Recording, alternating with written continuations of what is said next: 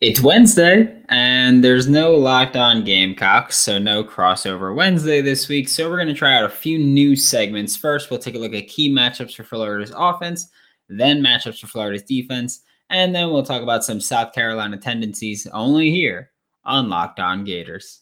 You are Locked On Gators, your daily podcast on the Florida Gators.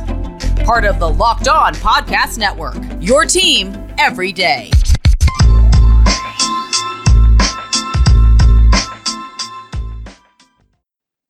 Hello, and welcome back to another episode of Locked On Gators, part of the Locked On Podcast Network, your team every day. Thanks for making Locked On Gators your first listen of the day, available daily and free wherever you listen to podcasts. This episode of Locked On Gators is brought to you by McDonald's, proudly serving communities since 1965. McDonald's has always been more than just a place to get tasty, affordable food. It's an unofficial community center. A big thank you to our friends at McDonald's for always being there. I'm loving it. Happy Wednesday. I am Brandon Olson. You can find me on Twitter at WNS_Brandon. I'm also the founder of Whole9Sports.com, where you can find all of my written work. Now we're looking at the key matchups for Florida's offense against South Carolina's defense. Of course, next segment is Florida's defense for South Carolina's offense, that fun stuff. But one of the key points that I wanted to bring up for Florida's offense this week is that South Carolina plays a lot of man defense. And, Georgia doesn't play a ton of man defense. They play match, things like that. But, not just straight man defense. South Carolina plays a lot of man defense. And that I don't think bodes well for Florida when looking at this, because Florida, one of the things that we do really well is we like to throw wide receiver screens. And I realize it's weird to say you throw wide receiver screens really well, but they do. Their receivers are very good blockers throughout, really. So that's a good thing for us, especially against zone defenses, because then we've got numbers as well. But when you look at man defense and you have a wide receiver screen, you don't have numbers at that point because you've got, let's say, 3 receivers on a side. You've got 3 defenders on a side. 2 of them are blocking, and then you got just one-on-one between. It's an Oklahoma drill, essentially. And that, I don't know why I said essentially, but I mean, that could bode well for us in ways, but it could also lead to screens getting blown up. You can't make a play if once you're catching it, you're getting hit. And that's something the Florida could run into. And also, I think it's important to note that, I do Tape Tuesday a lot. Every Tuesday right after a game, I do Tape Tuesday, which means that I have to watch these games frequently. And one thing that I've pointed out is against cover 1, Florida has really struggled, and given that South Carolina already calls a lot of man coverage, it wouldn't be too difficult for them if they wanted to play cover 1 to just drop a safety back there and then play man up front. And that doesn't bode well for Florida here. And we don't know necessarily what Anthony Richardson's timeline is going to be, if he's going to play or anything like that. So we don't know. If it's Emory Jones and South Carolina goes a lot of cover 1, this game could get pretty ugly. And I'm not saying that we're not a great team. I think we are, but I think South Carolina's defense, or at least pass defense, matches up pretty well with what we like to do on offense. So, I mean, South Carolina's corners, they're not bad corners. They're not good, but they're not bad. And so if they want to play cover 1, cover 0, and just dare Florida to throw the ball, could get pretty ugly. But on the flip side, Florida's running backs for South Carolina's defense is another key matchup here, because South Carolina's defenders, they miss tackles a lot, and Florida misses tackles a lot, but South Carolina misses tackles a lot. There are 6 defenders in this game that have 14% or higher missed tackle percentage. 5 of those 6 defenders play for South Carolina. 1 plays for Florida. So South Carolina, they miss a lot of tackles. Florida's running backs are, I don't even want to say necessarily elusive, because it's not just they can make a man miss. They run through tackles. They make plays with the ball in their hands. And South Carolina could struggle against that, specifically looking at guys like Dameon Pierce, who, despite his consistent production and his consistent efficiency and his consistent playmaking, got a season high 9 carries this past week. It was, I mean, it's disgusting because it's like, yeah, he got a season high of carries, but it's only 9. That's nothing. Like, just give him the ball. He makes plays. This could be the game where Florida's running game explodes again, which is something that we've been looking for since the first month of the season. Our run game has not been bad by any stretch of the imagination, but it certainly hasn't been as good as it was through the first weeks. And I'm not just talking about when we were putting up 400 yards against Florida Atlantic. Bama, our run game was working. Our running game needs to get back on track in order for this offense to get back on track. And there's never been a better game to do so than against South Carolina, where, again, they have 5 defenders, which is almost half of your defense that misses tackles on 14% or higher of their tackle opportunities. And a lot of it's linebackers, too. It's not just corners missing tackles, because corners generally suck at tackling. I would know I was one. I was terrible at tackling. But linebackers for South Carolina struggle with tackling, and that is where Florida should really clean up this week. All right, college football fanatics, have you heard about Prize Picks?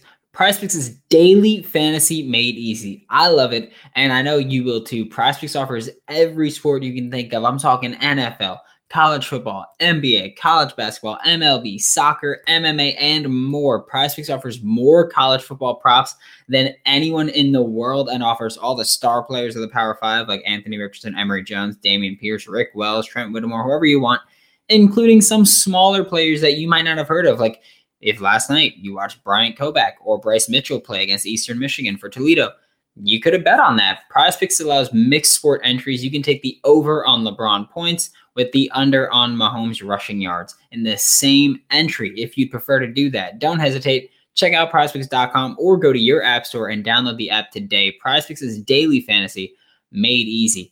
You guys know by this point, I grew up around the block from a McDonald's. I still live around the block from one, but a different one. But, I digress.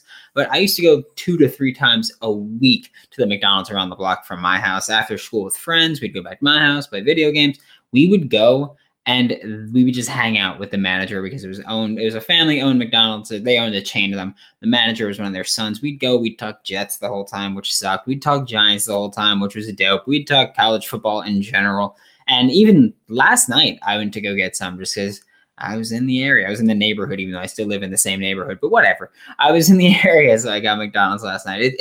It brings back good memories for me. So I'm just saying, I love it. You guys should. It's amazing. If you haven't had McDonald's before, by the way, fight me because that's absurd. But head to your local McDonald's to refuel and reconnect with people. Did somebody say Locked On Gators watch party? Ba-da-ba-ba-ba. I'm loving it. Thanks again for making Locked On Gators your first listen of the day every day. We are free and available on all platforms. Now we're going to look at some key matchups for Florida's defense against South Carolina's offense, which, this is where there's a huge talent gap. South Carolina's offense has been bad. Florida's defense has been pretty damn good for the majority of the year, but still big plays and poor game planning, but being covered up by just having talented defenders.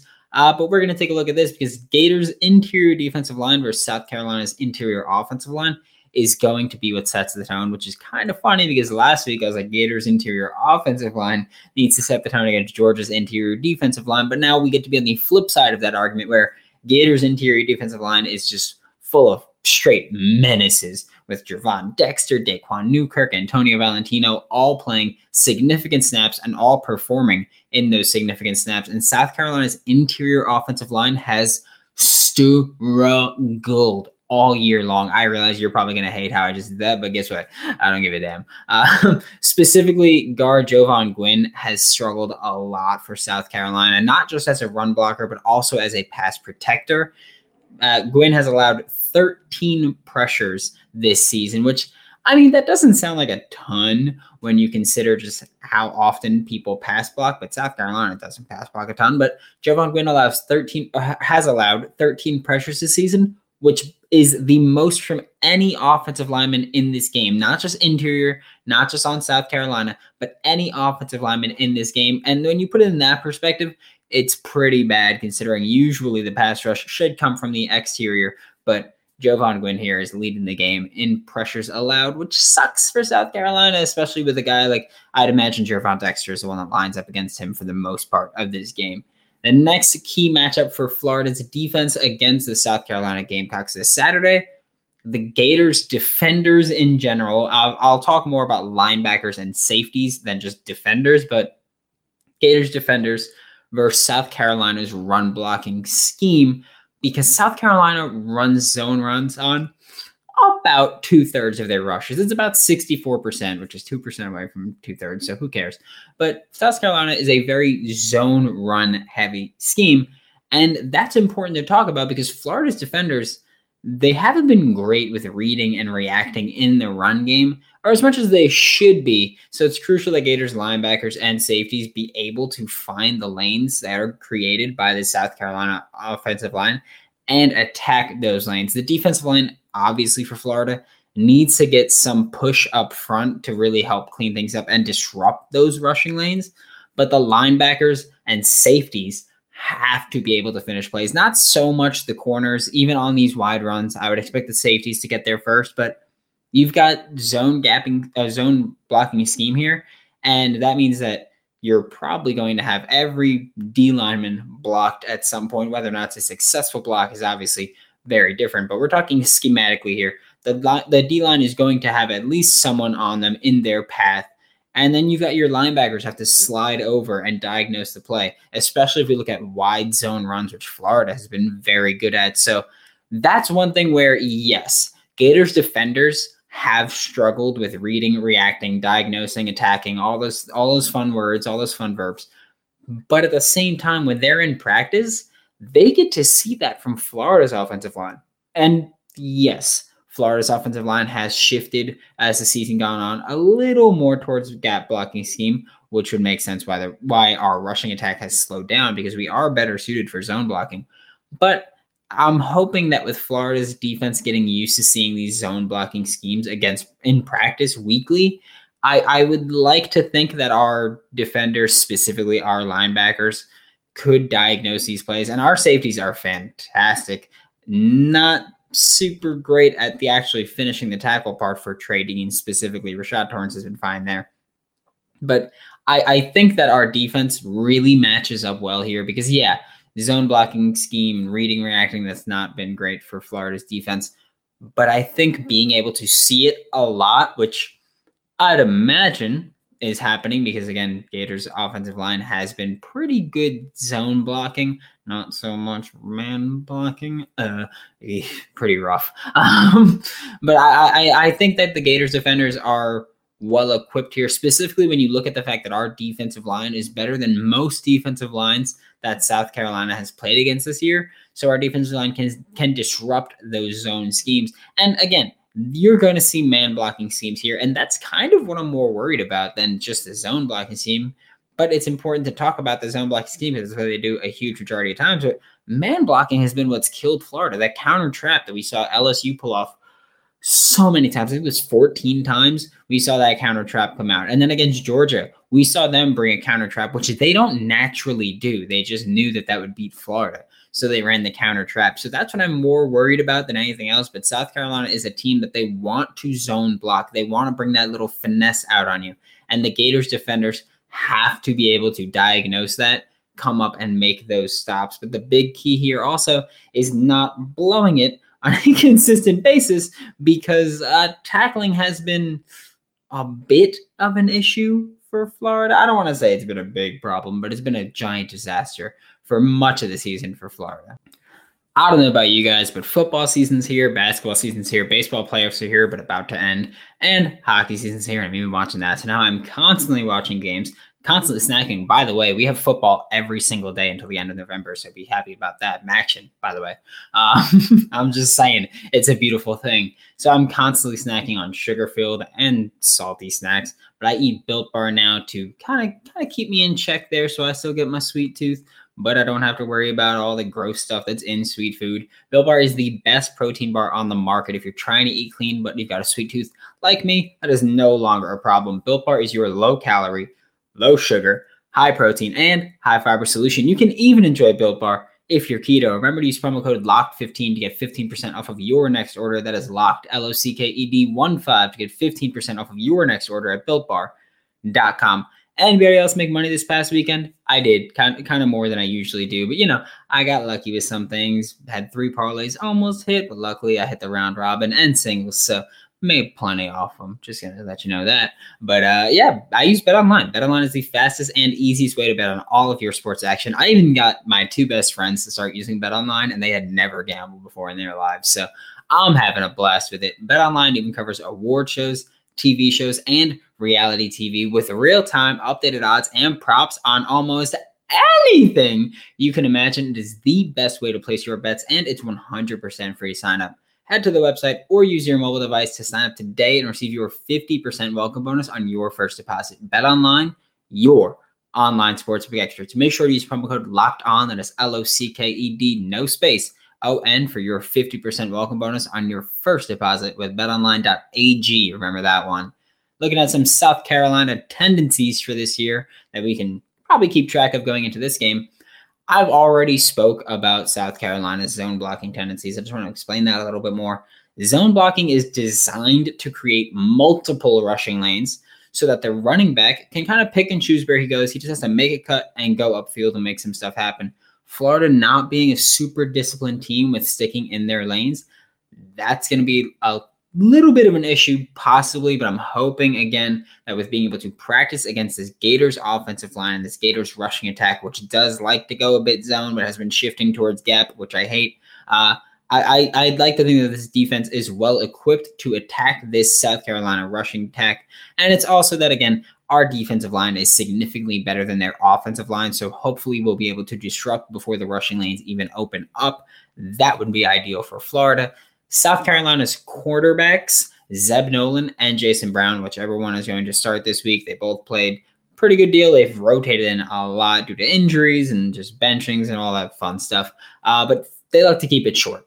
45% of the passes from Zeb Nolan and Jason Brown combined go between 0 and 9 yards downfield. Only 10% of passes go further than 20 yards downfield. Looking at both of them, again, Zeb Nolan's got more pass attempts than Jason Brown, sure, significantly, but the percentages are relatively close, telling you that these quarterbacks like to keep the tendencies the same or keep the passing distances the same.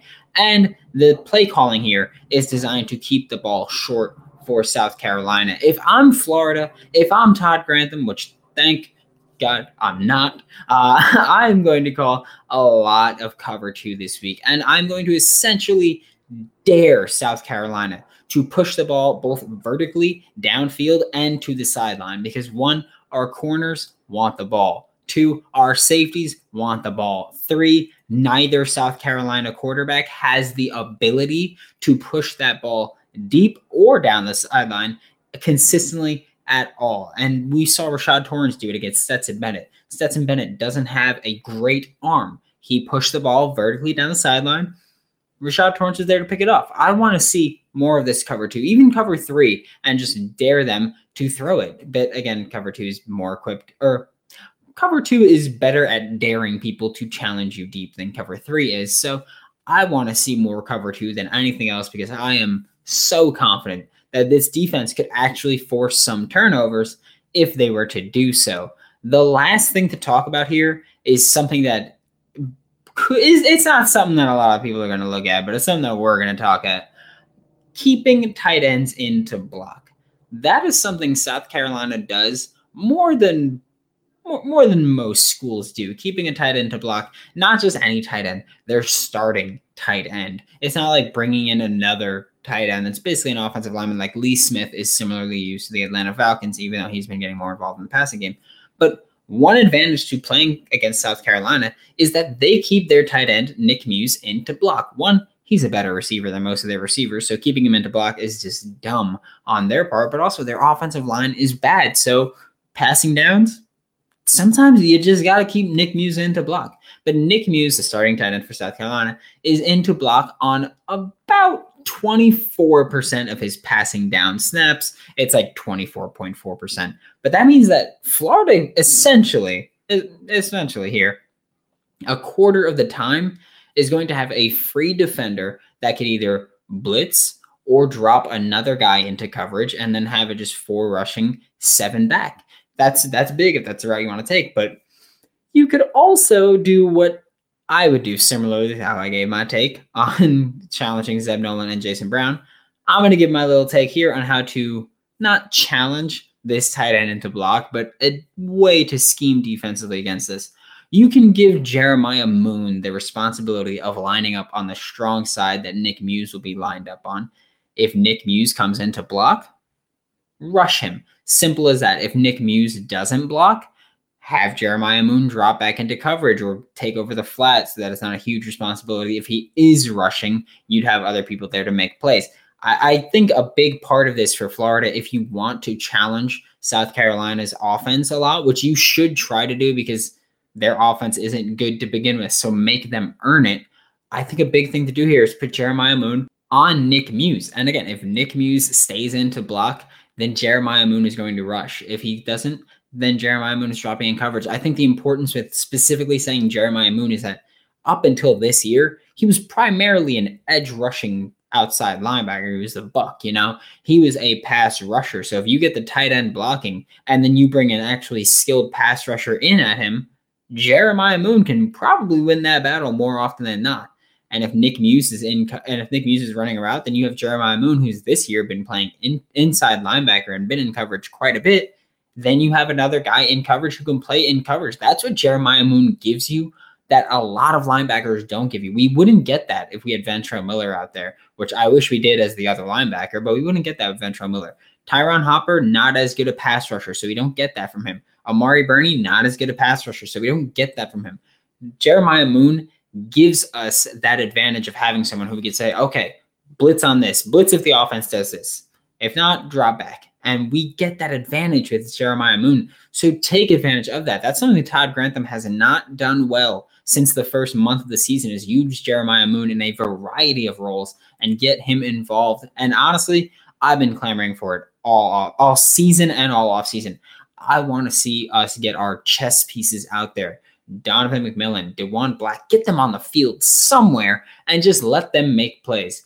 Thanks for making Locked On Gators your first listen of the day every day. Tomorrow, we'll get into the Florida-South Carolina predictions.